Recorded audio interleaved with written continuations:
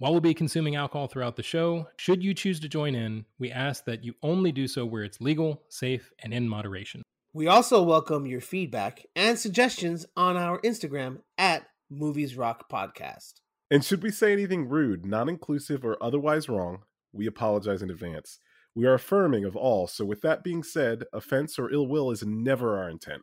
Now let's get back to the show.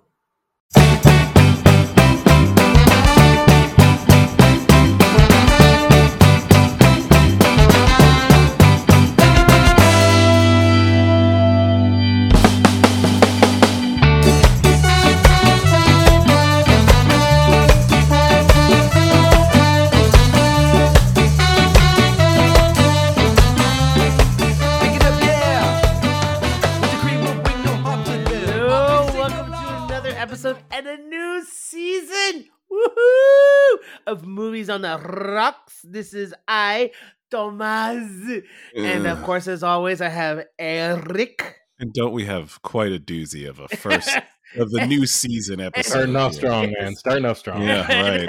Right. So, and we also have Derek, as always. Derek. Yeah, I'm here. Hey, folks. Wow, this is turning out to be such an exciting day. Anyway, So, well, just so you know, Derek, I hate your fucking guts. I love you, but I hate your fucking guts right now.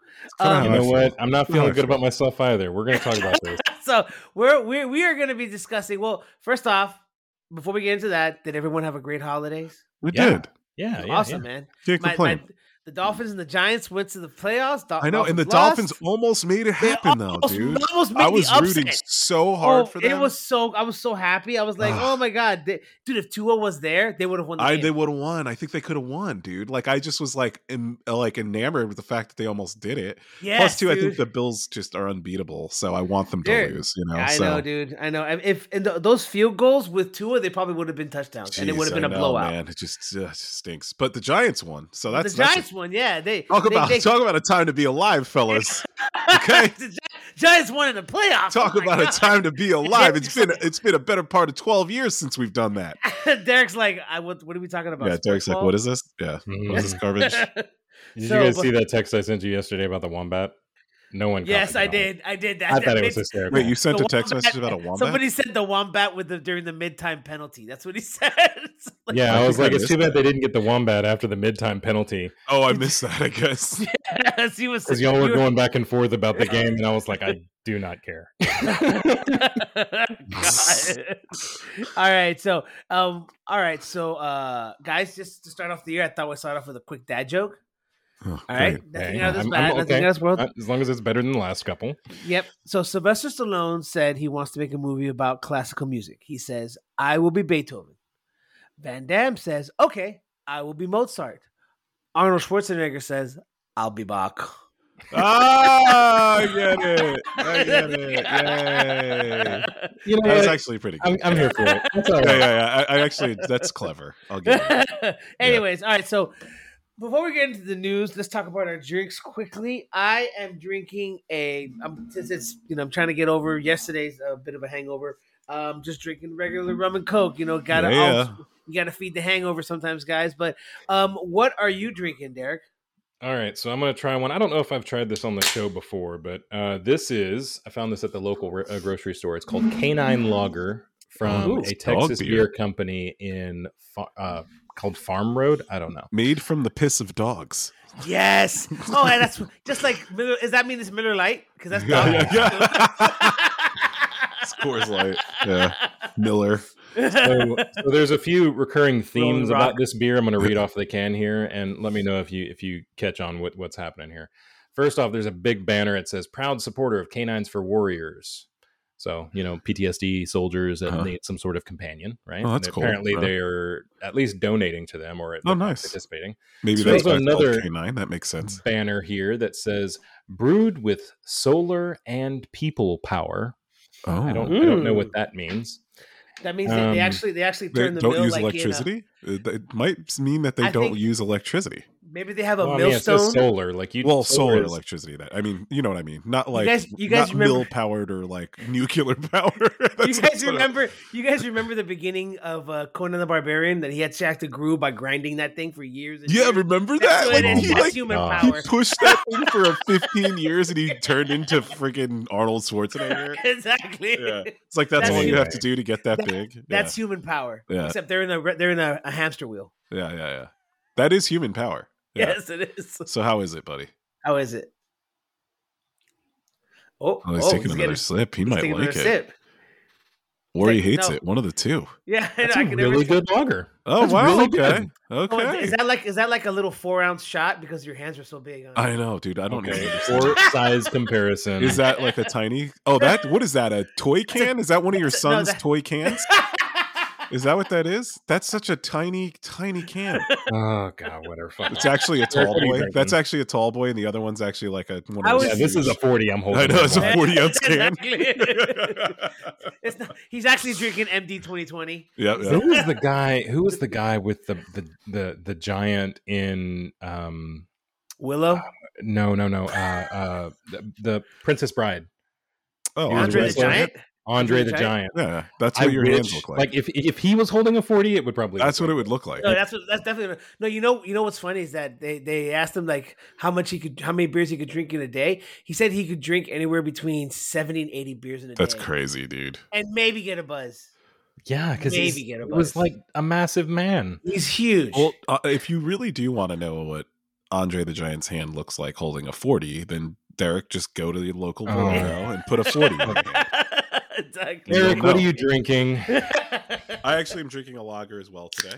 A Ooh, nice. Yingling lager Ooh. in my little Yeti thing to keep it cold. Oh, very nice. Super. Mhm. He is super high class. Very northeastern of me Ooh. to break out the Yingling lager. So All right. So Yingling's not bad. it's great. So we got I'm our a fan. drinks. Yeah, we're to good. Go? Yeah. All right. Let's take it to the news desk. News of the day.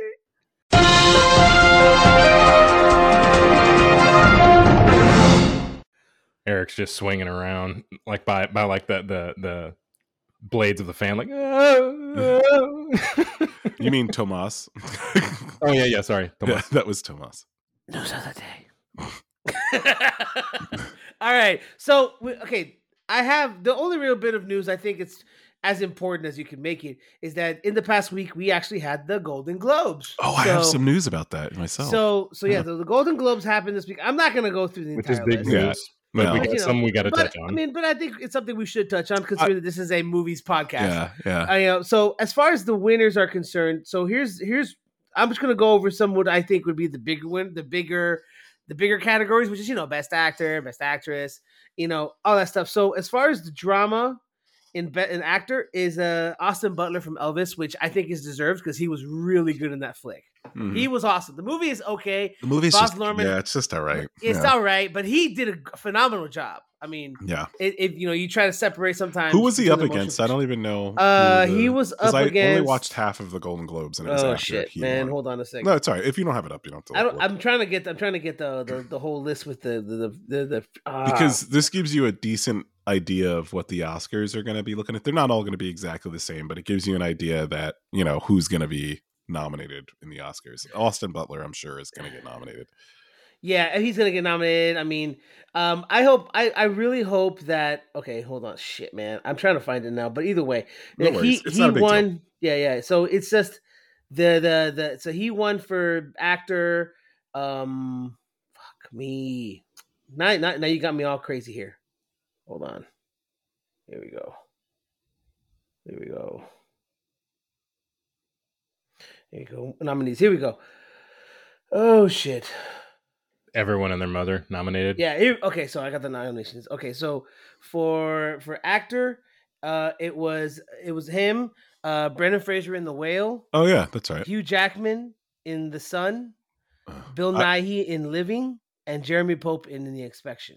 But remember, this is drama and musical comedy are like separate. Yeah. Yeah. So and some then- of those guys might appear on the list, and some. Yeah, of them I think not. it's gonna be like Austin Butler and probably Brendan Fraser, Yeah, he'll probably end up on the list, which I meant to go see The Whale, and I haven't got to see it yet. I know, me either. And there's a lot of buzz I behind actually do Jeremy want to Pope. watch it. Me too. You want to go see it with me, buddy? Since we live in the same area? Yeah, why not? Let's do it. Yeah, we should do that. Fuck you guys. We're just along with in the audience, anybody out there, just hit us up. You could join us. We're just making plans together on the podcast. Yes. Our one guy from the Ukraine is going to call us up. Yeah, you'd be like, yes, I would like to go. and there's a lot of buzz behind Jeremy Pope for the inspection. I was about to say that was another one. I actually didn't have any. I didn't really know much about the film until I was watching or reading about like his performance, and I think he might get nominated for an Oscar, so I'll have to check it out. For actress, it was Cate Blanchett. She won for Tar. For Tar, yeah. And then Olivia Colman, Empire of Light, Viola Davis, The Woman King, Ana de Armas for Blonde, and Michelle Williams for The Fabelmans. Yeah.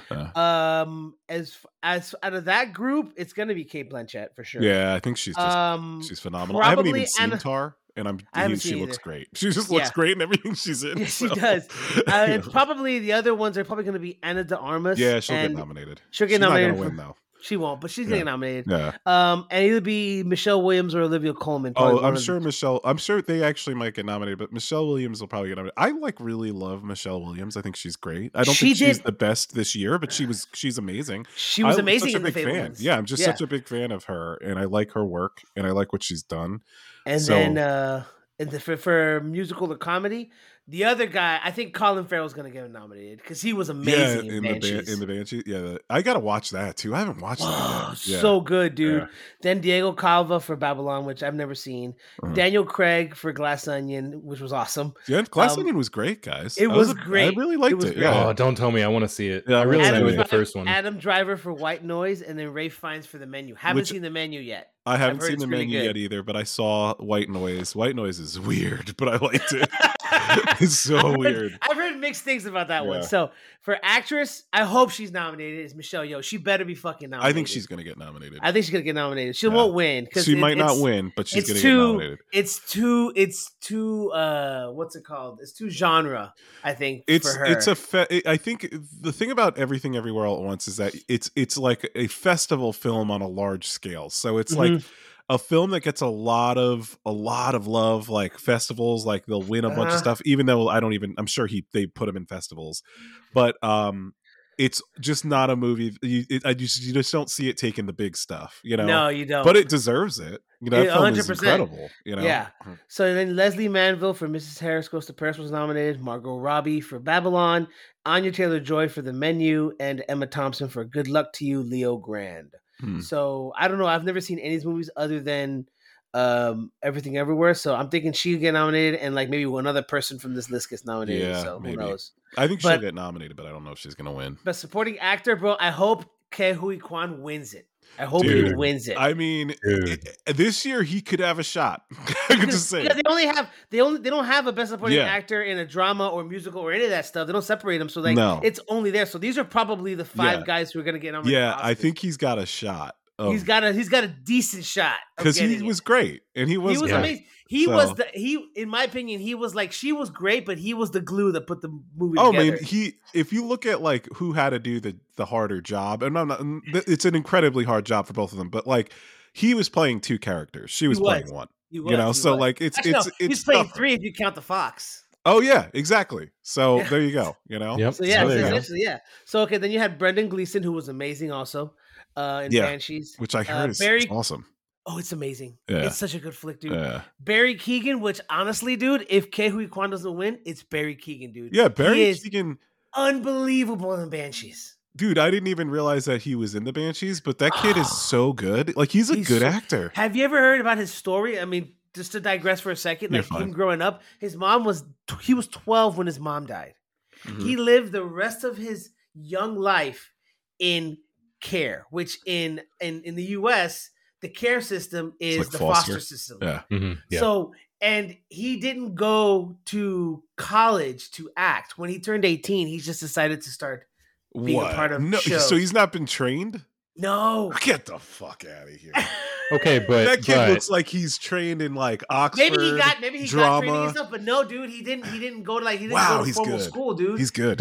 Okay, but I mean, I think we're all no stranger to the reality that a lot of actors have to pull reference from experiences in real life to replicate emotion. And you're right. I mean, if you've been in the system, you're right. That's a lot of experience with a lot of emotions. The hardships, the character he plays with such depth and such clarity, dude. It's unreal. And then you start figuring out as the movie goes on, like what this kid's been dealing with on his own. They don't really say it outright because the whole story is about these two guys' relationships, but his relationship on the outside, you start hearing different things. You're just like, that's fucking nuts.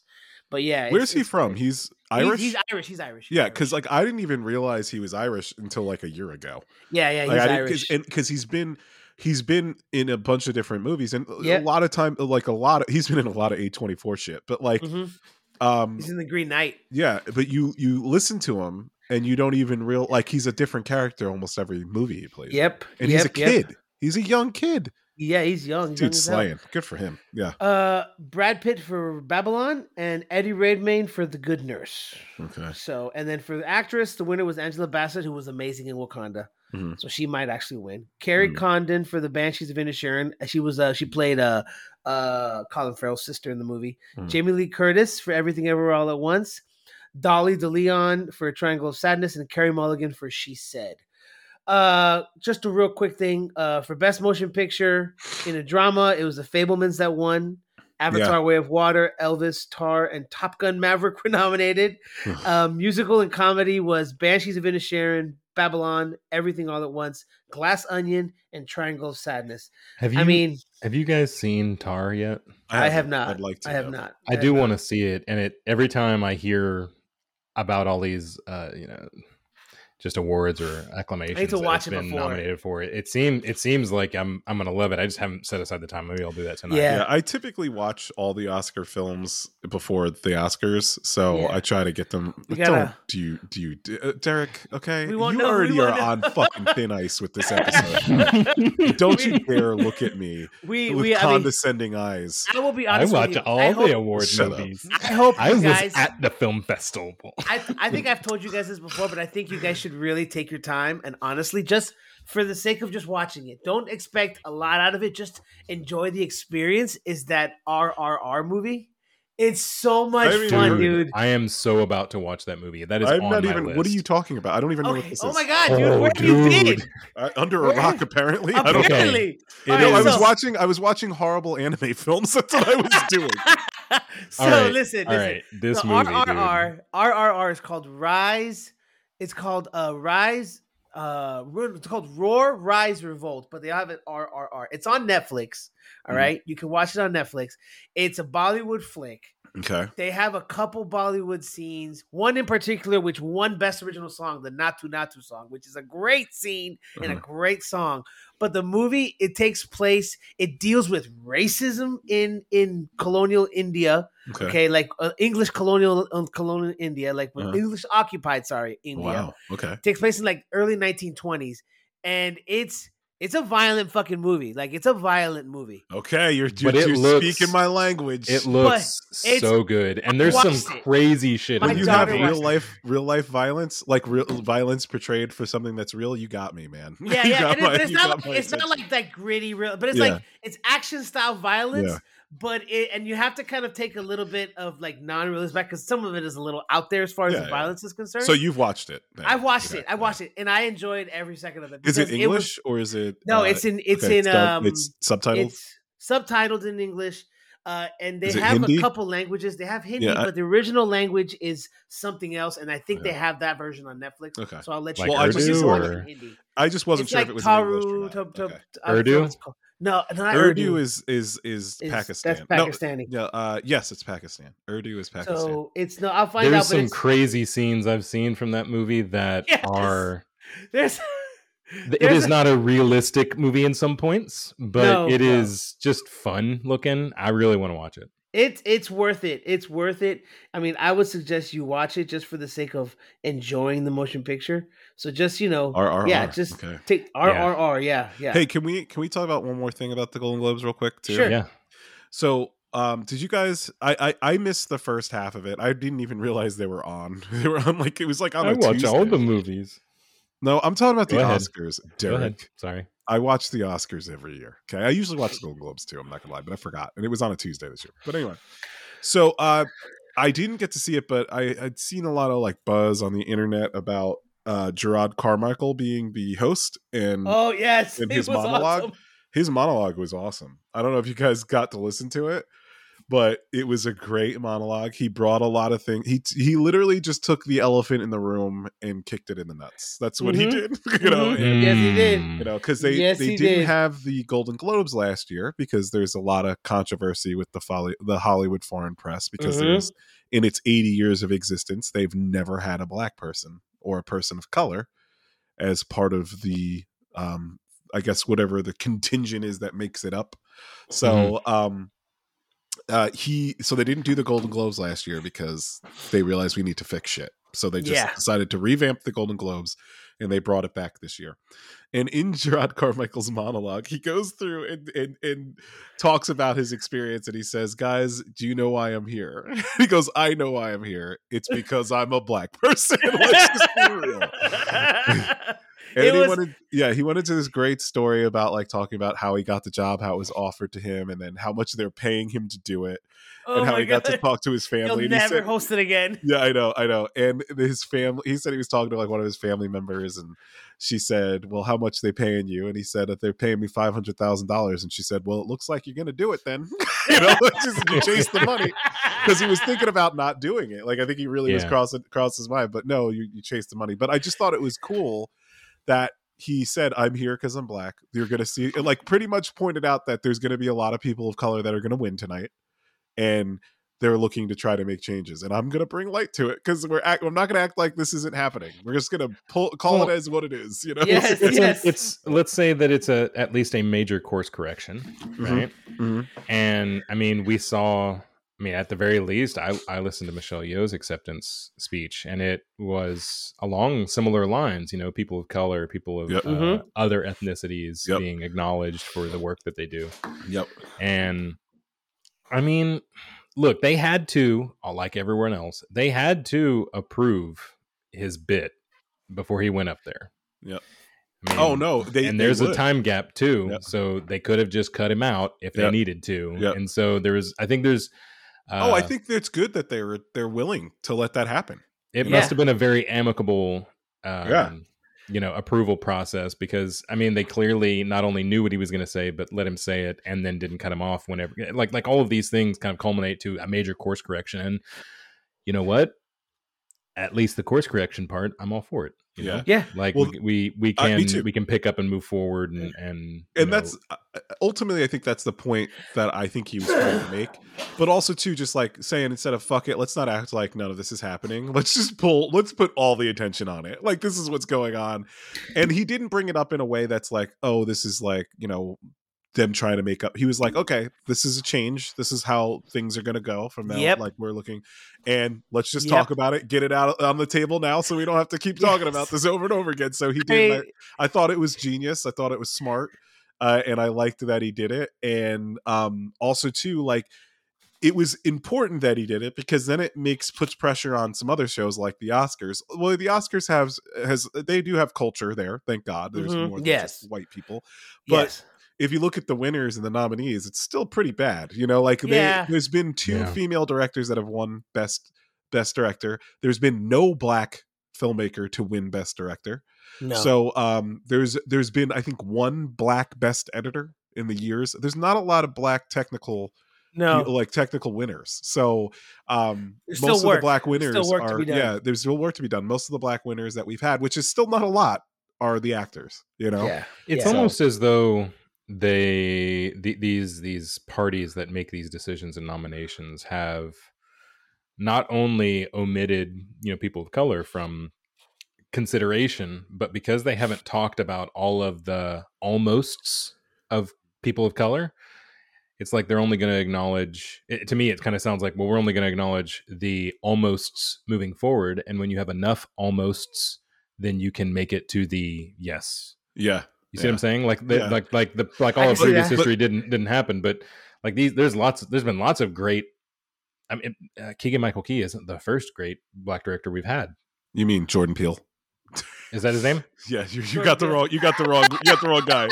Yeah, Jordan Peele. You got the right guy, but the wrong guy. You see what I'm saying? He's Key and Peele, but Peele's the guy. Yeah. Is it? Okay, I apologize. Jordan Peele, because he was in charge of Nope and Us. And Us, right? and Get Out. Yeah. Get Out, There you go. And those were all like really popular, well-received films. Yep. I didn't like one of them, but that's because the genre that they're from, right? Yeah. And it's not for me. Yeah. So I haven't seen Nope. It's okay. Okay. It's okay. So, there's a weird thing with monkeys. Yeah. Okay, be quiet.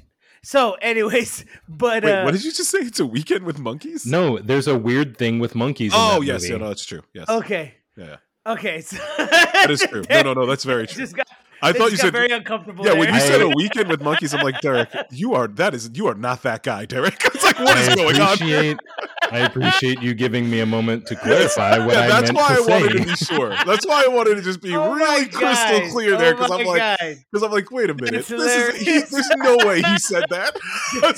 We might not be going to the movies. Yeah, I know. This might be the last conversation we ever have. Oh my God. Well, for the last bit of the aspect of the Golden Globes, then we'll get to the news that you have, Derek, for a few minutes before we get into the shit show that was your movie. Yep. The funniest thing I saw was Eddie Murphy's acceptance speech. Mm-hmm.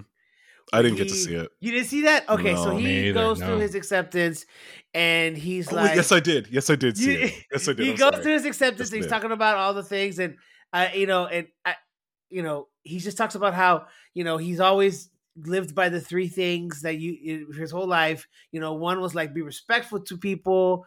One, do as best you can with what you have. And then the third part, he said, and keep Will Smith's wife's name out of my fucking mouth. Yeah. Yep. I saw that. I'm really glad he did that. So this Will Smith's joke landed better than Gerard Carmichael. Yeah. Yeah. And it's going to land better. Some of his jokes. Yeah, I know they were rough. I know, but rough.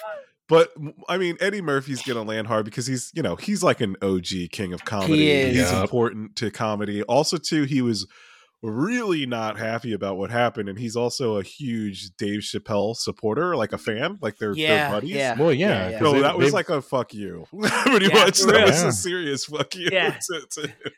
Chris Rock. You mean Chris Rock? Yeah. No. Yeah, I'm sorry to Chris Rock. I apologize. Yeah. Not Dave Chappelle. I don't know why I said Dave Chappelle. Chris Rock. It's because Dave Chappelle was also talking shit for Chris Rock. He wasn't happy either. He was very, very unhappy with what happened. Dude. So. Yeah. No, and I can't wait to see the new movie that You People with him and it should be interesting. Jonah Hill. It looks good. Yeah, I saw that trailer and I was like, is it out yet? No, no, it comes out like Netflix, next right? week. Okay, yeah, it comes out like the 24th. I'm excited about that one. I'm excited too because it looks good, and I heard that part of his contract with Netflix is also a stand-up special. So we'll see what's up. What? Yeah. Get the fuck out of here! Like a stand-up movie. Could you imagine another Eddie Murphy stand-up? Are you kidding me? We only have two. No, we only have two, and they're flawless. They're golden. They're flawless. Dude. Yeah, that's been the rumor that part of his contract also stipulates that he has movies that are going to come out, but that he has to do at least one comedy stand-up movie. He has to. I hope he does. That's gold. I'm all for it. Me too, because he's like, listen, we only have that's part of the allure, I think, with him though. It's like that we only have two stand-up specials. Okay. Yes, but they're both. Amazing. Like the pinnacle of stand-up specials, okay? Like the top notch you can get. Yeah, dude. There's only a handful of them that are even close to that. And I can't think of any off the top of my head, but I'm sure that there are others. So good, yeah. So, all right. So, Derek, what about your news, man? Yeah, so I got a couple of them. First one we'll brush over kind of quickly, but I thought it's kind of cool. Amazon's kind of getting higher on their horse lately, with the Rings of Power series, and they have signed off on a God of War live action TV series. I don't know how I feel about this. I don't know either. So look, I don't know anything about God of War. I've never played one of them. I know that they're renowned and positive games. Every single one of them. I'm playing the new one right now. I know that a lot of people really love them. So I have high hopes, because if people really enjoyed the movies, then there must have been something to the story that had been written for those games.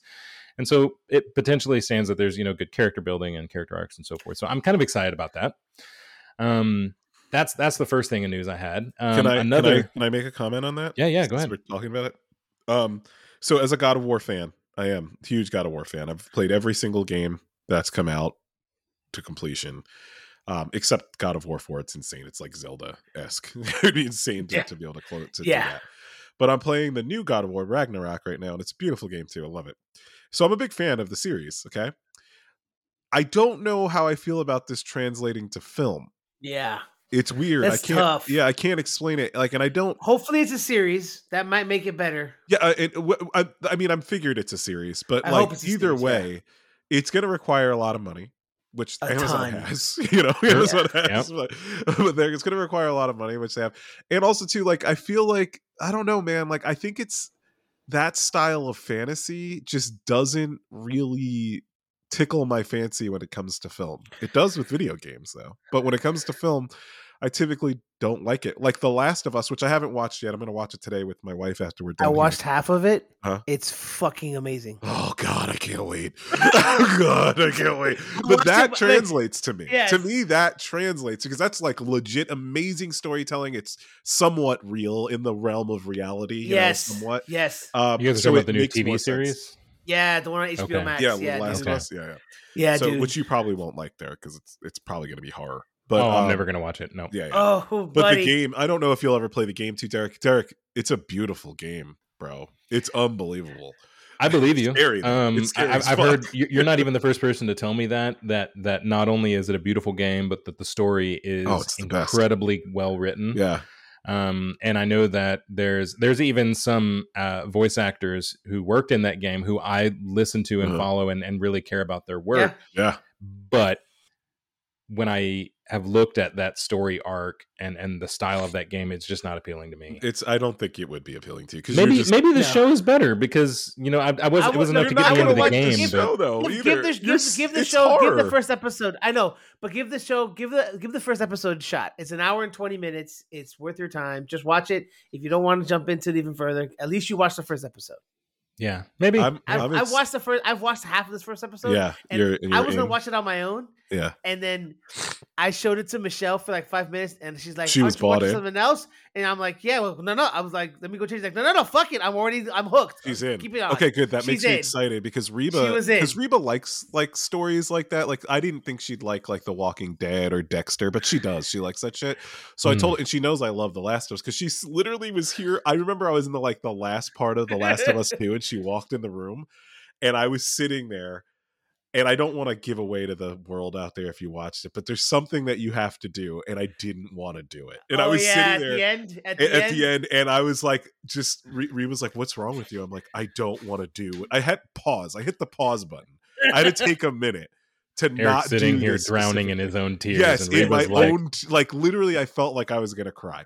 So I know that she'll so I know that she likes because she liked The Walking Dead and she knows how I feel about this series. She was interested in watching it, so the fact that Michelle was hooked in 5 minutes makes me excited. Yeah, dude, they do a thing in the beginning of the show that takes place in the 60s, like a TV show, and they talk about fungus that you're hooked. Okay, good. It's a great hook that they never did in the video game. I was about to say that's not in the video game. I know. That's why it was a great hook. It was a great hook, and I was watching it, and we're like, "Oh, this is fucking good." Good. And that makes me happy. I was telling Michelle, I was like, and it was one of those things, just like you, not that part. That part, I felt the same way. Yep. But during the game, you're like, "Okay, cool. I have to go here, so I'll go this way." And then you try, and you're like, "Why can't I go this way? I don't want to go in the tunnel." I know you don't because you're scared. Yeah, you're legit scared. I was like, I don't want to go in the parking garage that's crashed. Yes. That is just a dark hole. Yes. I don't want to go in there. Why do I have to go that way? Yeah, Can we make this open world where I can stay in the light? I know, dude. Oh gosh. And the funny thing too about it is there's so the game for me, especially Last of Us Part 2, Yeah. I remember, and I might have told you this, Tomas, because you're the one who's like, "Hey, play it." You're the one who like, because I had played the first one and loved it, and then you said you brought it on that top shelf, and I went nuts. Okay, but the game has over 11 hours of cutscenes. Okay, and I realized I was playing through the playable scenes really fast just so I can get to the cutscenes because the storyline is so good. Yeah, God, so good. Yeah, 11 hours. Man. It's 11 hours total of cutscenes. You can go to YouTube and just go Last of Us cutscenes. It's like 11 hours long. Yeah. Holy shit! I did not know that. Mm-hmm. Fuck me. That's one of those impressive things, kind of like the Batman movie that Tim Burton was involved in. Is like, what is there, like 9 seconds of silence? Everything else is audio. Like it just really, There's only 9 seconds of silence. I'm gonna have to Google the statistic, but Tim Burton's Batman. That's wild. Yeah, but that's the fact that you didn't even know that is great because I didn't know it either, though, Tomas. That's how engaged we were in the game that we didn't realize we were watching an entire season of television. It was a long game. You're gonna lie. It felt like a long game for sure. But I think it took me 40 bored. hours. No. I think it took me 40 hours to complete. I can't imagine there'd be 11 hours. There's 11 hours of cutscenes. Yeah, that's crazy. Yep. Wow, you just blew my mind, dude. And when you think about it, there's a lot of fucking cutscenes. There are. And you were playing. I was playing hard to get to them because I wanted to know what was happening. Dude, Derek, what were you going to say? What was the other point you were going to say? No, that was it. It's just one of those statistics that kind of it demonstrates some of the passion behind the project. Yeah. He was a big Batman fan. That someone somewhere cared a lot about, how it was put together and what was included and what was omitted and so forth. And that's often indicative, but not always, of, a great movie or great content in general. Yeah. And it was, and I agree with that. And I love that you pointed that out because they put in, you could tell with The Last of Us, they put in the storytelling, they put in the work. But I think Naughty Dog does a good job of doing Neil that. Druckmann, the guy who's created Last of Us and he's created what's Uncharted. The other one? Uncharted, yeah, that's a great Uncharted. Game. He's done both. Yeah, it's a great game. Those are two fun games. Complete polar opposites, but totally they're both different. fun as hell. Yeah, but they're both enjoyable games. But Neil Druckmann actually co-wrote this first episode with Craig Mazin. Oh, he did. He did. Who they're both listed as creators and producers of the show. Mm-hmm. And Craig Mazin is the guy who directed and created Chernobyl for HBO. Oh yeah. I saw that. That was another good show. Yeah. Chernobyl was amazing. Yeah. So are they doing? Are they doing like a like a season 1's going to follow the first game, season 2 is going to follow the second game? I think the first game is going to be like 2 or 3 seasons. So wow, get ready for. It's got enough. It's enough. You could do that. It's enough. Yeah. They did mention that the first season is supposed to follow the 2018 video game where he deals with Greek ancient gods, I guess, and Norse realm Midgard. That's God of War. We're talking about that first. We're talking about God of War first, but we're talking about Last of Us now. I don't have a clue. I don't know about that. No, but yes. But the first season, is God of War was the Greek gods. Yeah. Oh, no, actually, Greek gods were like the first few games. It was actually the first few because God of War 3 is when he finally beat Zeus, I think. So, yeah. If he deals with the Greek gods, then it's the first couple games of God of War. Yeah. So there's plenty of content for a solid kickoff then. His backstory is pretty interesting. Actually, he does have an interesting backstory. So they got a lot to work with. They do have a lot to work with. Now I think, and I think it would. For a movie, it would not be. I don't think it would translate well. No, you'd need a series. I agree. A TV show would work, but do they have enough money? That's the question. I think it's going to be expensive. We'll see. It's going to be expensive. Amazon will throw money at anything. I know they'll throw money at it, and it's a popular franchise. Don't get me wrong, but I don't know if it's like Lord of the Rings popular. Like if it's going to be worth the. It doesn't have the same lore and fandom. But probably at least I'm more passionate because it's recent fandom. Yeah. They could spend. I could see them spending for everything, production and rights. I could see them spending $250 million, like $250 for production and everything. Dude, this whole game would be like, dude, huge. If you think about it, like even when there was like the sandbox run and gun God of War, like he was climbing up like giants that were climbing up mountains while he was fighting on a giant that's climbing a mountain and you're climbing this giant at the same, like making that into a video game is wild, and then just making it into like a television series is like that's a wild amount of money. A live action television series. So yeah. Oh, yeah. All right. Well, let's see where that goes. That might be interesting. I'm here to at least see I'm gonna watch it. I'm gonna watch it. So what was the other piece of news? That was a quick topic I brought. Sorry, up. Another quick one that I pray is quick. I realized that we didn't bring up last year when it happened in October.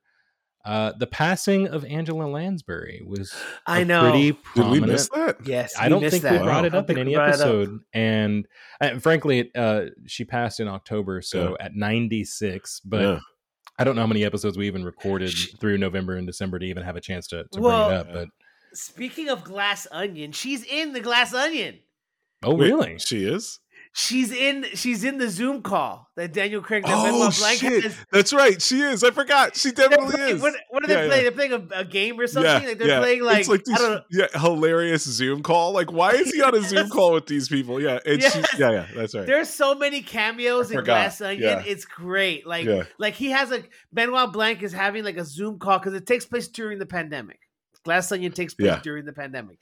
And so they're all having the Zoom call. They're playing a board game together, the four of them. And it's him, Angela Lansbury, and like two other famous actors or something, like super famous actors. And he's like playing a board game over Zoom with them while he's in the bathtub. Yeah. You know, he hasn't left his bathtub in like days. Because he hasn't had a case. He's been sad because there's no big case to work on. It's a hilarious concept. During the pandemic, he's depressed. Yeah, he's depressed because there's no cases to work on. It's such a great movie, dude. People poo-poo it so much, but I'm like, Ryan Johnson is such a fucking genius. I really liked it. I actually like talking about it out loud because I watched it by myself and I was like, this was like, I thought it might be a little cheesy because we already saw Knives Out. Like, this might be cheesy. And I was like, oh no, this is clever. This is good. This is fun. It is. It was. Yeah. But yeah, she was in it. Fucking Ethan Hawke shows up. Yeah, for like Ethan 5 Hawke too. seconds. Yeah, dude. I remember that one. Yeah. That was. But yeah, no, it was fun. Anyway. It was fun. It was really fun. And then I listened to some of the like. It's full of like weird little Easter eggs. The movie, it's full of them. Full of them. It's hilarious. Well, sorry we took all the highlight away from Lansbury. We need to speak about her. Yeah, she was great. A wonderful, she was great. Very pivotal character. In a lot of actress in a lot of films over the years, and her first movie was Gaslight. TV as well, right? Her first movie was that was her Gaslight. first. Where the term gaslighting came from. Yes, her first movie was Gaslight. She played the maid in the motion picture. She was fresh off the boat, or I don't know if it was filmed in London or not, but it was actually one of the movies that Alfred Hitchcock directed, but that it was one of the movies that was the reason for the old school pictures code, the code of ethics for motion pictures in the 40s. Yeah. Because it dealt with, because the movie had a lot of like, undercurrent sexuality and incest. Were you watching this in a documentary? Did something just come out about this? Because all this information I just recently learned. Oh no, I knew about it years ago. I thought I just saw this recently. Yeah. Okay. But that movie had a lot of undercurrent sexuality between the girl and then I guess it's her stepmom or something. It's like a weird. And it's not like she's giving off that energy. It's like the stepmom is wanting that energy and loving that energy, and she's like wants this. You get this weird incestuous vibe from the mother figure. It's wild, dude. And then in the whole thing, you have this maid who's played by Angela Lansbury, who's just kind of there as like our viewer. She's us viewing this whole thing. So it's just this wild movie. Yeah. There are so many films. If you look at her library catalog, her catalog, dude, like good for her. Huh? She's awesome. I mean, obviously, like there's some that I grew up remembering a lot about, like Bedknobs and Broomsticks from Disney and Beauty and the Beast, obviously, but you go back to, like some of the first animated films that I ever saw, like The Last Unicorn she apparently was in. She was in that. I saw that as a kid. Dude, there's so many things that she's worked on and had an impact on. She was all about being a working actress, man. She just wanted to be and that's a lot of actors, they just don't want to do that. They're trying to look for the next best thing, and it's just like, sometimes you just got to work, dude. Not to mention, wasn't she in When she was a TV show called Murder, She Wrote. Murder, She Wrote. Yeah. That's probably like where that's her biggest thing. Highly known for. Yeah, she was on that show for I think that show lasted 10 years, man. Like I grew up, I never watched the show, but I knew. Me either. I think it was above our heads as kids. Yes. I think, wasn't she like a writer, or something, or like a detective or something? She was a writer that solved crime. Yeah, something like that. Yeah, solved mysteries. Yeah, that's where she got her ideas from and stuff. All right. Yeah. Well, you will be missed. You will be R.I.P. Man, I loved Angela. She was great. She was great. A fantastic person. All right, as a woman and individual and actress, very, very, very, very sorely missed. All right, so we're gonna take a wee little break here. I got more. We're going. You got more? I got more. Keep going. Here we go. Are you serious? Rush Hour 4. Oh yeah, I heard about that. I am pumped. Yeah, they're gonna make it. There's even a let me pull it up here. There's a makeshift title that's coming up as the Grumpy Old Rush Hour. And I'm even more on board with it. And apparently Mike Tyson has signed on to be one of the characters. Okay. So I'm here for that. I'm excited to see Jackie Chan do his thing. Chris Tucker is always a nice addition, and Mike Tyson never lets down. So why not? I just hope it's as insensitive as the first 3.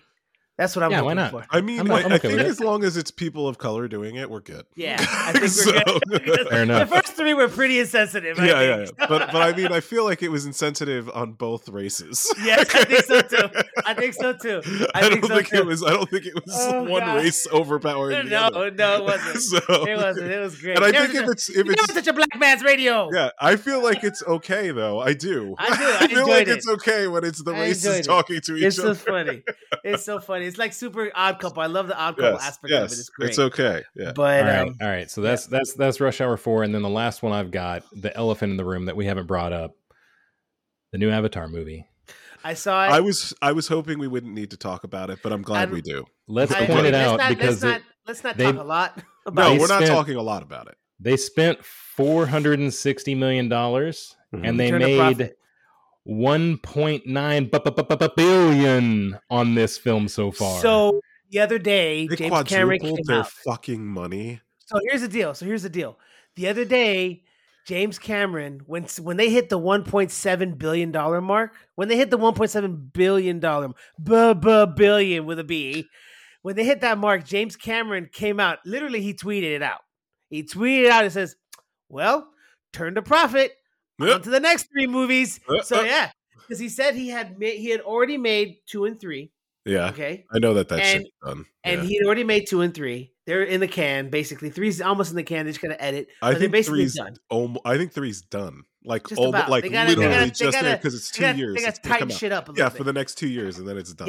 Yeah. So there's that. But then he also said that if it didn't turn a profit and he wasn't going to able to release 4 and 5, he had already figured out how to change the ending of 3 because 3 was going to come out eventually. Yeah. So he was going to already figure out how 3 was going to end, and they were going to reshoot the ending of 3. That's basically all they were going to do. Did they really think they weren't going to turn a profit though? Like, come on. There's always a chance. Do they really think that? But yeah, I understand that. I know in his head he's probably like, there's a 1% chance of me having to change this. He's doing Johnny Manziel money fingers. That's what he's doing. Did you guys see it? Did you guys watch it? Nope, not yet. I did see it. I saw it. I did see it. It's okay. It's not great. Yeah. But it's watchable. It's beautiful. Can I tell you this? Visually, it's amazing. Yeah. I agree with all of that. You guys know how I feel about the first one, right? We talked about it. Yeah, we talked about it. I hate it. Just for the new listeners, I hate Avatar. It's a terrible movie. Beautiful, again, but terrible. Beautiful Visually looking. Stunning. Visually, you can't beat it, but the story is awful. I'll tell you this: the story in this one still bad, but way better than the first one. Yes. I'll give you that actually gives me a lot of hope. Then I wasn't even going to waste my time to watch it. It is way better. I think because of the family dynamic of it. Yes, it's better than the first one. But it's still not. Derek, let me be clear. Yeah. It is still not good. Okay, it's not great in any way, shape, or form. Let me ask you this then: whenever 3 comes out. When 3 comes out and it's called The Way of Fire or some shit like that. That's probably going to be the case. And I'm going to be pissed. I'm going to be so mad. It's the same story, but just with a fire guy. It's still going to print money. Right now, it's got so much momentum that they can't fuck up for number 3. They can't. People will see it inherently at this point. Yeah. And that almost certainly greenlights a 4th film because the 3rd can't fail. There's enough momentum at this point. It's basically the latest generation of, if I think about like how Lord of the Rings was, like it was a trilogy and it's coming and everyone's all hyped about it, but then there'll be nothing else around it. But this is the next big money printer after Marvel. But here's the thing. He already said that. Because this turned the profit. This is already they've already accepted. They've already paid off. They've already paid for 4 and 5 at this point. This is done. Yeah, he's done. And when you make $1.9 billion on this movie, and they made the same amount on the last one. They became the number 1 movie again. Yeah. So like, if this film has made $5 billion, the Avatar franchise just as a film has made $5 billion. They can make 15 more of these if they want to. They can. So the one thing I will tell you this, that I actually was like quite surprised in this one, which made me pleasantly surprised, was there's a few scenes when the marine avatars, I guess, the marine Na'vis, the guys who got regenerated as Na'vi. Yeah. So stupid. That was dumb. I know. That was fucking dumb. But he made this flick, and some scenes were like, dude, is this like supposed to be his like his Apocalypse Now almost? Maybe, but it's not even close to his but magnum opus kind of thing. Yeah. There was scenes in the movie where I got real hard like Vietnam War vibes from it. Like, even more so than like very overt. Honestly, Vietnam War vibes. Honestly, dude, like I didn't even I was paying attention so hard to the story itself that because I was ready for him to rip things off, that I felt like, oh, this isn't really ripping anything off, that I didn't even think about like the outside factors, like those scenes like that, like is it ripping off Apocalypse Now? The scene where the military with the human boy and they're at the villages and they just start burning the villages. Yeah, dude, I didn't even think about that. Am I watching fucking Full Metal Jacket here? Like, what is going on in this movie right now? Yeah, I didn't even think about that. So, but anyway, the movie, actually, the more I think about it, the more I hate it. So, I will say this, whenever I'm watching for movies to come out in the near future, I look at, all the release details around these, future movie titles. This movie, before they had released any artwork or cover art for this movie, just was a big blue A for Avatar. Yeah. And then, obviously they released movie art. The third one has big green A. The fourth one has a big red A. Mm-hmm. And the fifth one has a big pink A, like a magenta colored. So one of these movies, FYI, is going to go back to Earth. So I bet that's the green one, which is number 3. Like avatars are going to be on Earth? Well, they probably have some sort of conversation around like bringing Avatar people to Earth and seeing how we treat our own planet. They're called Na'vi. Yeah. Look how we call them avatars. Yeah. I know. But the fourth one is red, so I bet that's the way. That's the fire one. People. Because they are going to be. There is a fire people in this. This is so fucking lame, guys. This shit is lame. And it's printing money. It is printing money. It's super lame. Sorry. Here we go. James Cameron, I gotta give you props, dude. Make it rain, James. He makes masterpieces, like technically masterpieces, but story-wise not that great. Except T2, bro. That shit. There's not a better action movie than T2. No. Yeah, there's not one. Nothing. That's the best one, dude. All right. So now that we've done the news, we're gonna go ahead and take a little pee break. Gotta go down to Tinkletown, see a man about a dog. All right. So we'll be back in a few. Peace.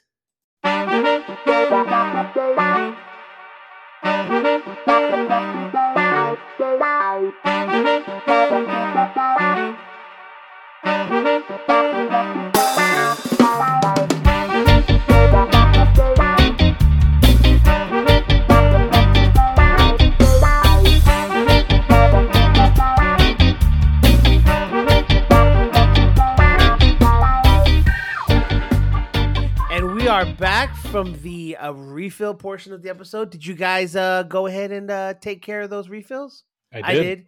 Yeah. I got the same shit. I got the same shit as well. So, what did you get? Oh, that's something new. I finished the other one, which the other beer was really good, but I'm just moving on because I don't have another one. I've got Red's cider. Okay. Oh, yeah. Okay. There you go. That's more your speed, buddy. It is more your speed. It's the one I was supposed to fall back to when I didn't like that first one. Yeah, but it worked out. Yeah. So, all right. So anyway, as we discussed, the motion picture that we are talking about today is the anime motion picture called Night on the Galactic Railroad. It was Okay. Came out It in was a 85. pile of pure shit. That's what it was. Before we go into it, all right. Before we go into it, let's go ahead and talk real quick about the numbers. It came out in 1985. It's directed by somebody called Gisaburo Sugii, based on a novel by some guy named Kenji Miyazawa.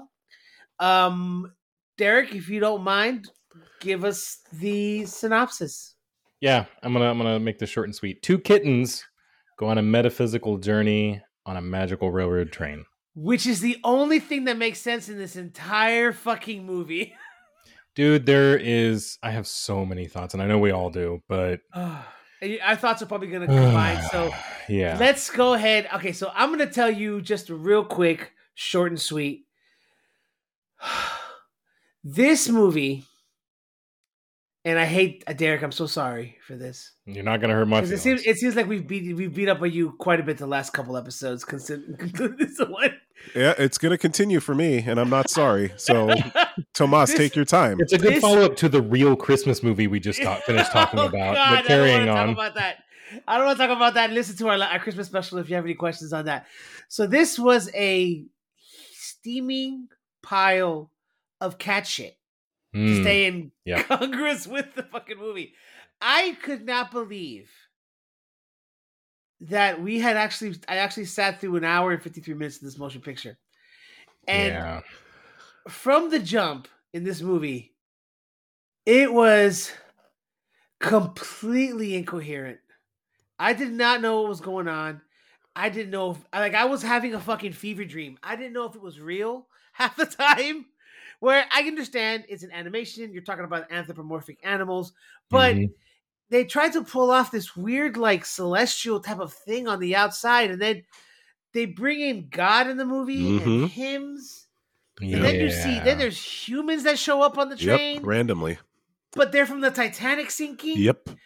And then, you find out that the train goes to heaven. Yeah. These are all things that occur in that movie, yes. These are all heaven trains. I was like, and then the end of the movie just ends, and I'm like, what the fuck? He didn't even bring his mom the milk. What the hell happened? I've never been so honored or proud of someone describing a film in that much detail, and it's the exact right amount, and not just the right amount, but it's describing it to a T. So if you listeners are out here wondering to yourselves, what he said makes no sense, that would be correct. Yep, dead on. Because none of this film made sense. So I just want to give you props, because I don't even know how to describe it, and you just described it perfecally. And and there's sense. So much more. There's so much more. What about his dad? The whole point of the movie, I think the movie is supposed to be about loss and dealing with loss, and I kind of gathered that to a certain degree. I'm gonna get to that. But I'm like, we don't know if his dad is dead. I don't even know if his mom is truly alive, because we'd only see her voice, but could she just be in his head? We don't know if we see Campanella, who's the friend on the train, but I guess he died while he was on the. I don't know. See, I don't know. Again, too. So everything he's saying makes such perfect sense to me, because I watched this movie.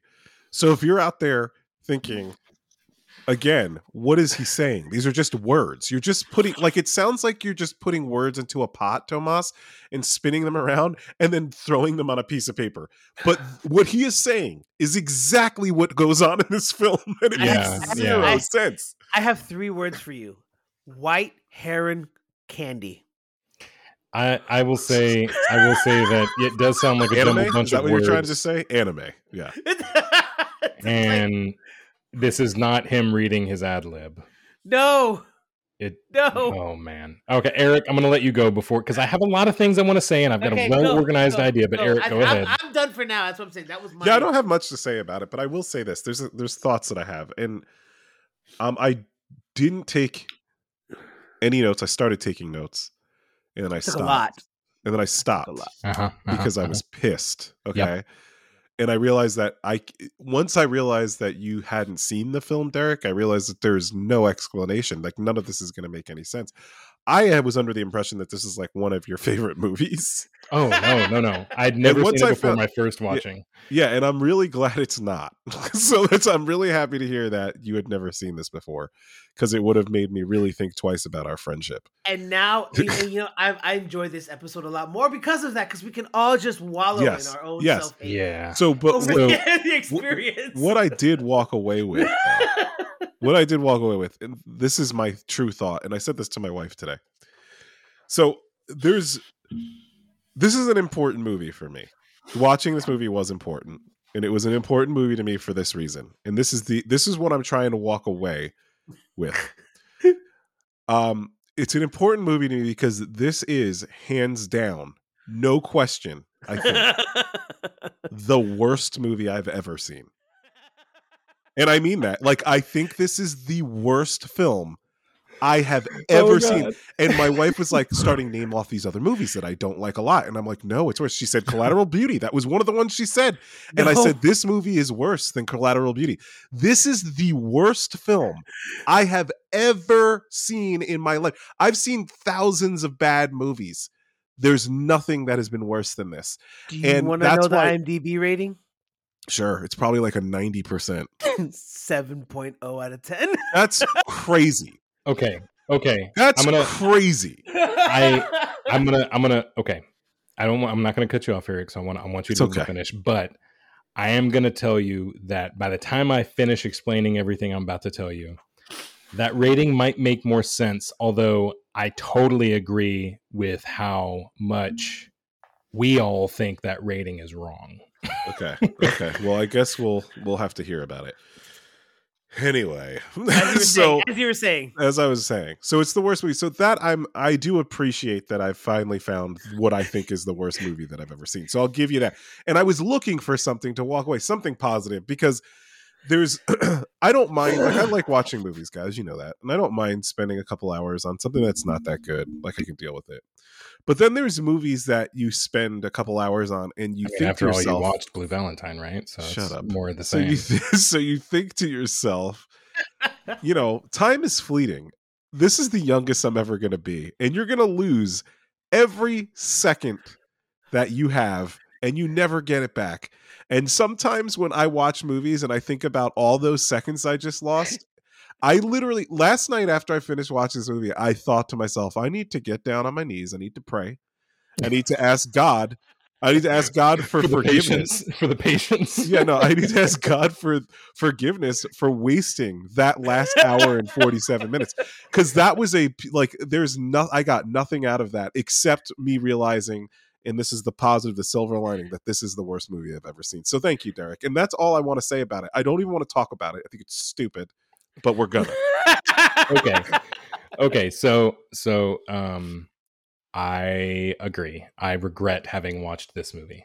And as always, we're going to jump all around. I think we only need to talk about the scenes that we care to talk about, because there's far too many of them that are so bad they didn't even stick in our memory. There is. That's have true. You guys that's correct. Ever heard the term "death by Newbery Metal"? No, sir. No, this is new. I hadn't either until I watched this movie. I know what the Newbery Medal is. So it is a kind of trope used in novels and in entertainment, essentially like a category of film that allows for the viewer to gain perspective on the concept of death specifically. So it's commonly used where there's like an impending doom or a pivotal character that is killed off, and your whole movie is focused around the protagonist coping and dealing and overcoming that difficulty. Further, there apparently is a commonplace of death by Newbery Metal films for children so that they can understand death better. I went and pulled a list of these because I guess I'd never thought of this, but are you guys familiar with the movie Bambi? Fox and the Hound. I've never heard of that or that one. Could you guys give me a brief synopsis? I've never heard of those films. So how about Where the Red Fern Grows? No, Where the Red Fern Grows is the next one on my list. I've got Shiloh, Old Yeller, Old Yeller, Marley and Me. Mama's gonna buy you a Mockingbird. Do you guys know what the Newbery Medal is, right? I don't know. I don't. Okay, so the Newbery Medal is an actual thing. Like, think of it like the Pulitzer Prize for children's writing.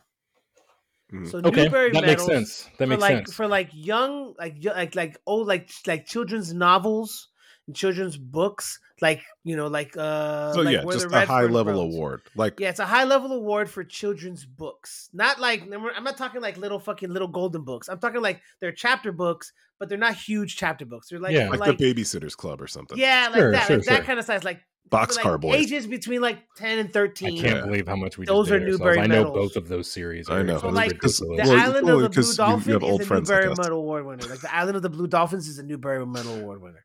All those books, and they all deal with harder type of adult kind of things, but on the level that a child can understand. So on that same list, there are a couple other films I have that I definitely grew up watching. Grave of the Fireflies is probably one. Grave of the Fireflies I would probably put in that category, but there was also The Rats of Nim, if you guys remember that film. Secret of Nim, that's a great and Charlotte's Web, another common one. The entire movie's premised around a pig knowing he's going to die, right? Which the Charlotte's Web is a Newbery Medal award winner. So I see now, having learned this let's call it genre, I can understand the at least directive that they were attempting to carry out. And I further learned that the guy who wrote this original book wrote it about he wrote it as a way to help himself and others cope with the loss of family. And for him, it was his younger sister who had passed. And then when he wrote this, apparently this book is incredibly pivotal in Japanese iconography or history, because it's been featured in over 70 other items of content, whether it be video games, manga, anime, movies, or live action TV series. It's been mentioned a lot. It's apparently like a common, almost like if you think about like where the red fern grows. That's something that we all had to read in school, and so naturally it persists through generations because we all kind of grew up learning about it. Or like when people reference Old Yeller in movies, they talk about how they cry. Exactly. Yeah. So I can kind of draw some conclusions and similarities to things like Old Yeller, for example, in Western culture. So I can understand why this was so prominently featured in many other shows. I can understand why this film perhaps had a lot of prominence in children growing up through the years. I think that like many other films, if we didn't watch it with the right context, it probably could have been a passable film if we'd seen this as kids, right? And experienced it as the demographic it was targeting for, right? However, there are far better films than this that accomplish that same concept. Also, too, because we are not Japanese. So right, that's another thing too. So this doesn't. We're completely outside of that culture, so it doesn't resonate. So I think even if I watched this as a kid, I'd have a really hard time with it. I think. Well, the only reason I would potentially disagree with you, and I'm not firm on this, is I think of the film that sticks out to me, and I have to use it now as my example, but if you guys have ever seen the movie Little Nemo, it is a great animated children's film that, in my opinion, portrays the complications of dealing with death and darkness and evil a lot better for a child. But and that was a very popular Japanese film, but it was more or less kind of underground here in America. Yeah. And so that film as a kid did resonate with me. And so I struggle to outright say that, the Galactic Railroad would not have been at all enjoyable as a kid. Although, like even today, if I compare those, even with my nostalgia and love for the Little Nemo movie, man, this doesn't stack up. It's not the same. Again, hold on. Little Nemo is borderline, or it is anime, correct? Yes. I would categorize it as anime. I think some people would argue that, but but again, like Little Nemo, not Finding Nemo. Yeah. So Little Nemo, I know what you're talking about. Little Nemo is not a film that I watched because that was an underground film. So like it would, even if I watched it, I guess what I'm trying to say is like not all of us had that experience, you're into a subculture of anime. Okay, it is. And even if you were into it when you're younger, it's not a popular genre yet. It's gaining so much steam now, but it's still a subculture. So back then when you were watching Little Nemo, there was even less people that even knew what anime was. That's true. You know? Yeah, and I was still on at this era in my life. I was deep in the Disney zeitgeist of all the movies that have ever been released from Disney, and so this is Little Nemo is I could easily see it as, lumped into Disney films. It kind of fits within that. And Little Nemo actually came out like before you were born, dude. Like it came out like in the early, like in the mid to late 80s. Yeah. I remember watching Little Nemo when I was in elementary school. And really back then, really anime didn't really start like even becoming a subculture until like the mid 90s with movies like Ninja Scroll and things of that nature. For sure. And then all due to Akira in the early 90s.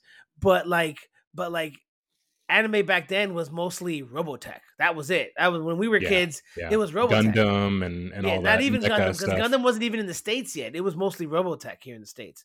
But even still, they just redid Little Nemo with Slumberland and Netflix. I haven't even seen it. I don't even know how it is. I haven't seen the rebrand. But that's Little Nemo. Anyways, but going back to this one, I understand what you're trying to say, and I totally can.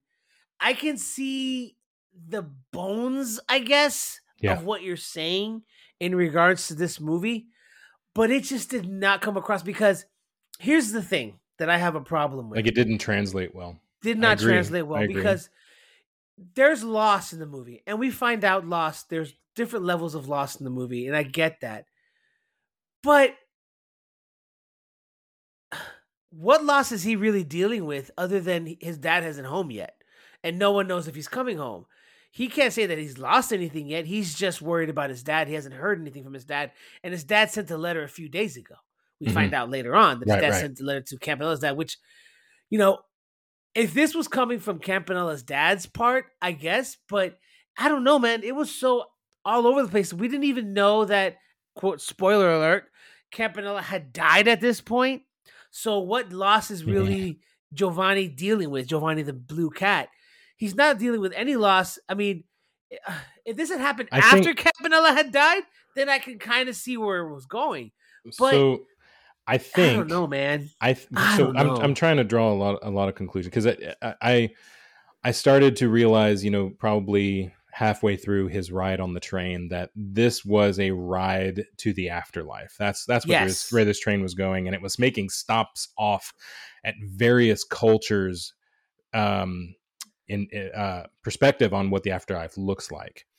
But hold on. Sorry, pause. Mm-hmm. What afterlife is living in the bones of a giant cow?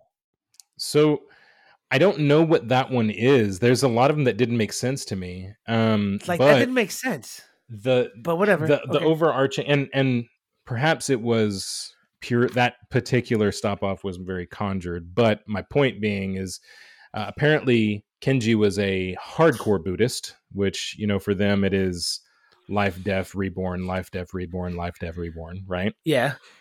That's the whole point of the circuit of the train. And it just kind of recurring. And the character, the bird catcher that we... Yes. He goes through that whole sequence where he gets off the train and he catches all of the birds and then he falls back in joy and dies. Yeah. And then he's back on the train. And his comment immediately after that is, I've lived 1,000 lives. I've done this 1,000,000 times. That's just another fun one to add to the list. What about he died? Well, when he catches all the birds and then he just falls back and disappears, he immediately reappears back on the train. Mm-hmm. Yeah, I get that, but I mean, so much. See, I didn't even get that, dude. Yeah, it doesn't even make any sense because many people disappear on the train. That's the thing is like all these people are basically bringing their stories and mentioning the things that they wish they had done in life, and perhaps they're trying to pass on wisdom to our protagonist, right? I didn't get that. My whole point behind all of this is there's a lot of concepts to this movie that either didn't land because of poor translation or didn't land because we were born and raised in Western culture or didn't land because we're not children. all of that said, I think that somewhere there's got to be people that enjoyed this movie because it got a 7 on IMDb, right? And so perhaps those folks watched it as children or were from, more Eastern cultures or whatever, but it didn't land for me. There's far better ways, I think, to accomplish some of the same topics they were trying to tackle. And it's, I don't know. That you get my point though, what I'm saying. Oh no, I 100% agree with you. Yeah, and none of it makes sense to me at all though. Like I didn't have an understanding of any of this. And like, I'm like, I'm someone who looks for the depth in things, I'll try to find things that are there that are not even there, like, so, but with this, it was just scattered. And again, because it's anime, I didn't give a shit about what was going on. Like, I don't care. And they didn't even give me the ability to care about them. They weren't developed. I didn't know what was happening. I didn't know who they were. I didn't even care. Well, I think what's happening, I think the story they're trying to tell and the points that they don't blatantly state, I think mom's dead. Uh-huh. I think mom passed and was on a prior run of a train. I think he's having trouble coping with that. And so, somehow he's able to get on the train and he watches his friend Campanella die. Or, well, he unwittingly experiences how his friend dies and then later is reaffirmed in the fact that his friend did die. But, I mean, look, I didn't enjoy this film. I would recommend there's lots of other films that people should watch beyond this one, not this one.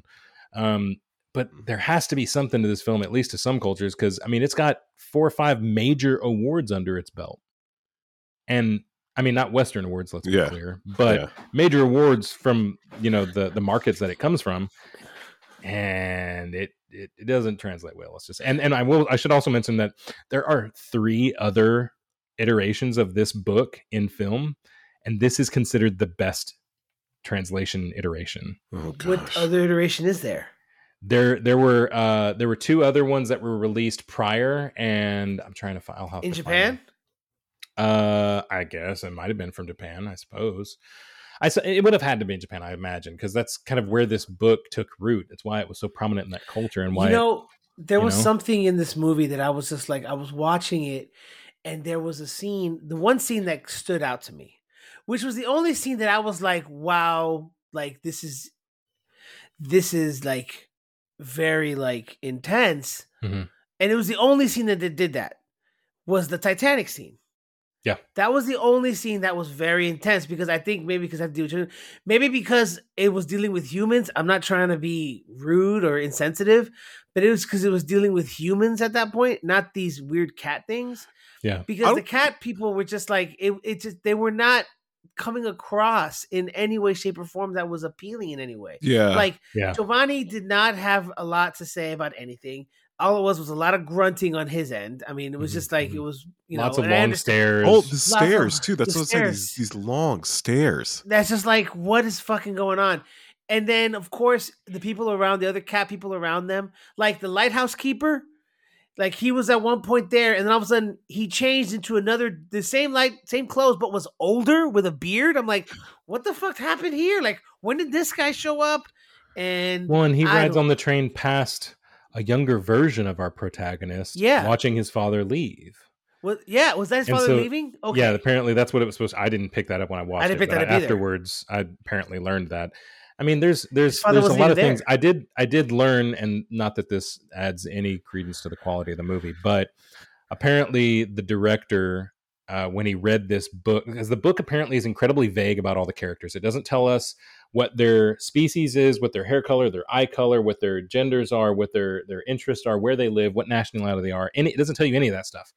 And so they're able to easily adapt that into something that he thought was what his statement was.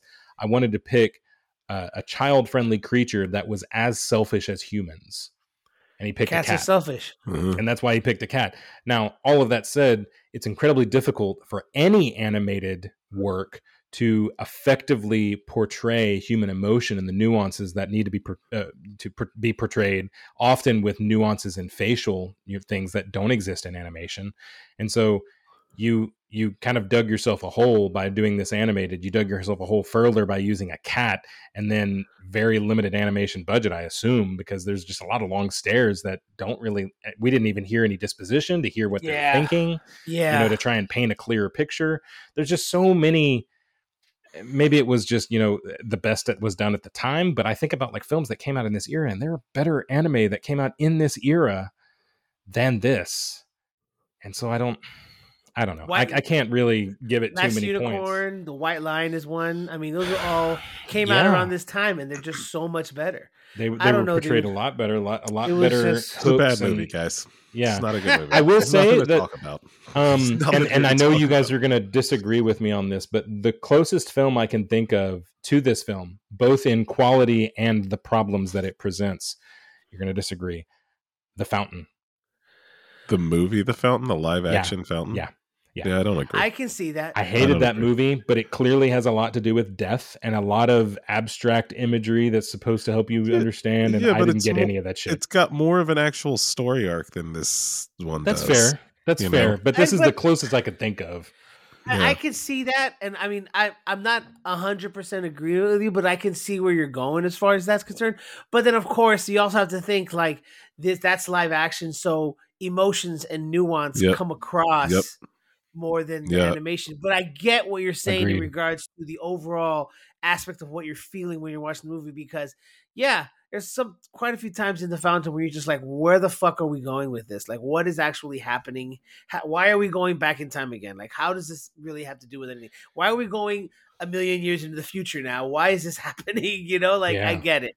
And the thing, it didn't resonate, man. And then when they go to this is the last thing I want to talk about, and then we can fucking move on if you want. Yes, we can. Is the aspect of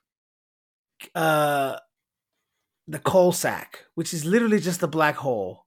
Yeah, what the hell was that? How is that supposed to be? Okay, and this is where now that you're talking, now we're talking about death, and that when the movie ended with Campanella's death, I felt horrible for Campanella. Like, did he go to hell because he missed the Southern Cross, which is heaven?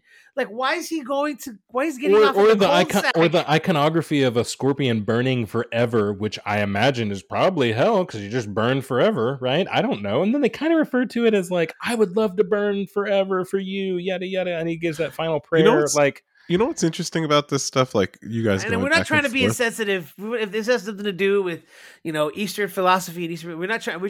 We're having a hard time in the scope of this movie. I don't think scope of the movie. Yeah, I don't think we're saying anything insensitive here or anything. Yeah. I think, but we just don't understand it. We can't. With that being said, like the thing about it, like you guys talking back and forth, trying to figure that stuff out. Like I was just thinking to myself, I don't care. Oh, it's because it's an animated thing, and you have a hard rock. Have you seen Pinocchio yet? I want to see it. The Guillermo del Toro. Let's see how that comes across. Yeah, is it out? It's already out on Netflix. It's out on Netflix. Yeah, oh, shit. He won for best animated feature. It's got a lot of proclaim, and it's also like some of the behind the scenes stuff is really interesting. They say it's not dark as fuck, but there is darkness to it. Okay. I feel like it would. There's another one, Pinocchio dealing with alcoholism. There's another kind of complicated kids construction. And the repercussions of your lies. Yeah, there you go. Why not? Sure. Anyway, let's go to ratings because man, I regret this. Sorry, guys. No offense.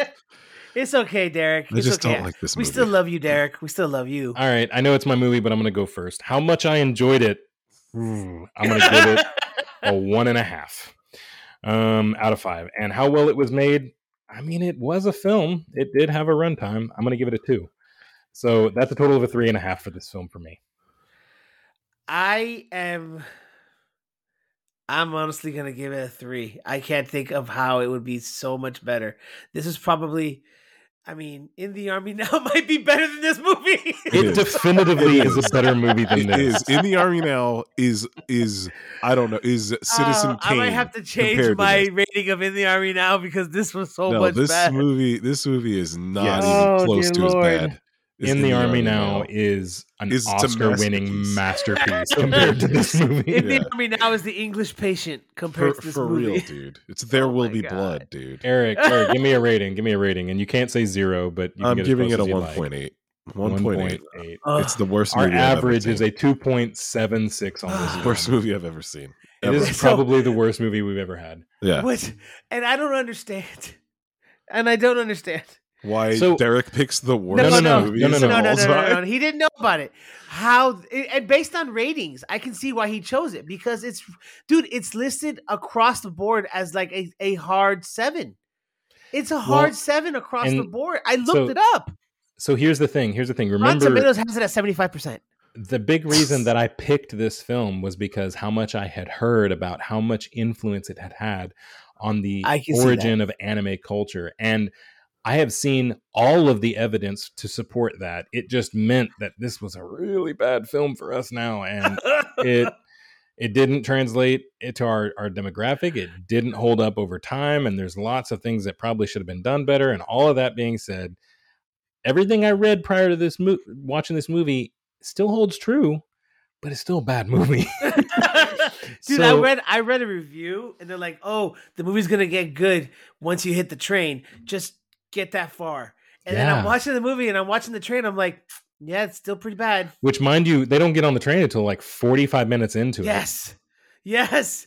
And it's just a lot of long stairs and long walks, and like some of the scenery, I guess, is good for animation at the time. I'm sure it's fine, but it is not a redeeming characteristic. So on to the top shelf, gentlemen. Let's go to our top shelves. Okay, so who wants to go first for the new year? I'm going to give you a better film. I already talked about it earlier. Go. The movie that is better that you should watch instead of this. Please don't watch this movie. Watch Little Nemo. One in some what is it called? Little Nemo Adventures in Slumberland, the original one from what year did this come out? I think it was 87. 89. 89, there you go. Yeah, that one, a far better film, easily enjoyable even today. Great animation that still holds up, and good stories, and all kinds of good protagonists, antagonists, all that kind of stuff. So check it out. Little Nemo. Eric, what about you, brother? I think my top shelf, I'm going to go with God of War Ragnarok. It's just, I've been rocking it real hard. It's a great game. Yeah. Good times. Great oldies. Very similar setup to God of War 4, but different storyline. Cooler stuff you can do. So, yeah. God of War 4 for me. God of War Ragnarok for me. Good stuff. I like it. All right. So, for me, I'm going to go with Glass Onion Knives Out. I'm going to go with that. Choice. Because when we talked about it, I had another option, but I'm going to go with Glass Onion because it was such a cool movie. Like, it was a very enjoyable motion picture. The twists were cool. The mystery was cool. The different, like, you know, case in point, like Ed Norton's like weird Steve Jobs kind of character was fucking amazing. I mean, it was just, there were so many things about the movie that were good. The acting was great. I mean, it felt like everyone had a great time making this movie. Mm-hmm. Like, it felt like an enjoyable flick. It felt like a good time. You know, it felt like a good time. So I'm going to go with Glass Onion Knives Out. Nice. All right. So I like it. All right. So this is the first episode of the new season, of the new year. Mm-hmm. We've had a lot of good flicks. So no, not this year, but in past years, yes. Yes, not so far. Yeah, but good flicks this year. For my first pick of the new year, I wanted to go with something a bit more enjoyable. And anything. I felt like pretty much. Literally, it's the worst I've ever seen. We're gonna watch. Just so you know, we're gonna watch D.W. Griffith's. What's it called? The Birth of a Nation. There you go. No, I'm just kidding. Oh gosh, please don't. No, we are. I want to watch something that was. It was a motion. Okay, I'm gonna go into it. It was a motion picture. He didn't pick one yet. He's still. I did. He's just coming up with it. He's coming up with it right now. No, I know. I picked it. I picked it 2 weeks ago. But I want to give it some. It's taking you 2 weeks. He's still deciding. He's still deciding. No. I've decided. So the motion picture came out in the 80s. FYI. Okay, it was a box office bomb, but it hit cult status in the 90s and was a large part of the hip hop culture in the late 90s, early 2000s. That motion picture that we will be watching is the great film Scarface. Oh, okay. We are gonna watch Scarface, my friends. Okay, all right. We are gonna watch. It's been a minute for me. So we're gonna watch it. We're gonna talk about it. It's probably gonna be a fucking shit show. I know. I'm excited. But it's Brian De Palma's always hit or miss, and I've always enjoyed his flicks. And it's been a minute since I've seen it too. So, Brian De Palma directed, Oliver Stone written, Al Pacino starred. So it always had the bones for something, but it always came out and it was something. Yeah. So all right. So we're gonna watch Scarface in our next episode. Sweet, dude. Talk about it. Do you know where you can watch it? I don't know. I have it on digital, so I just own it. I don't know. Apparently, it is for free on Tubi and for rent everywhere else. Yeah. Nice. So if you guys watch it, rent it, just watch it, enjoy it. We'll talk about it in a few weeks. But there's only. Should I even give a quote? I mean, I have a quote. Can the quote just be, "Oh," and a silent stare? That's actually perfect. About 90% of the dialogue. So. Yep. Oh. And that's it. Good night, folks. Everybody, peace.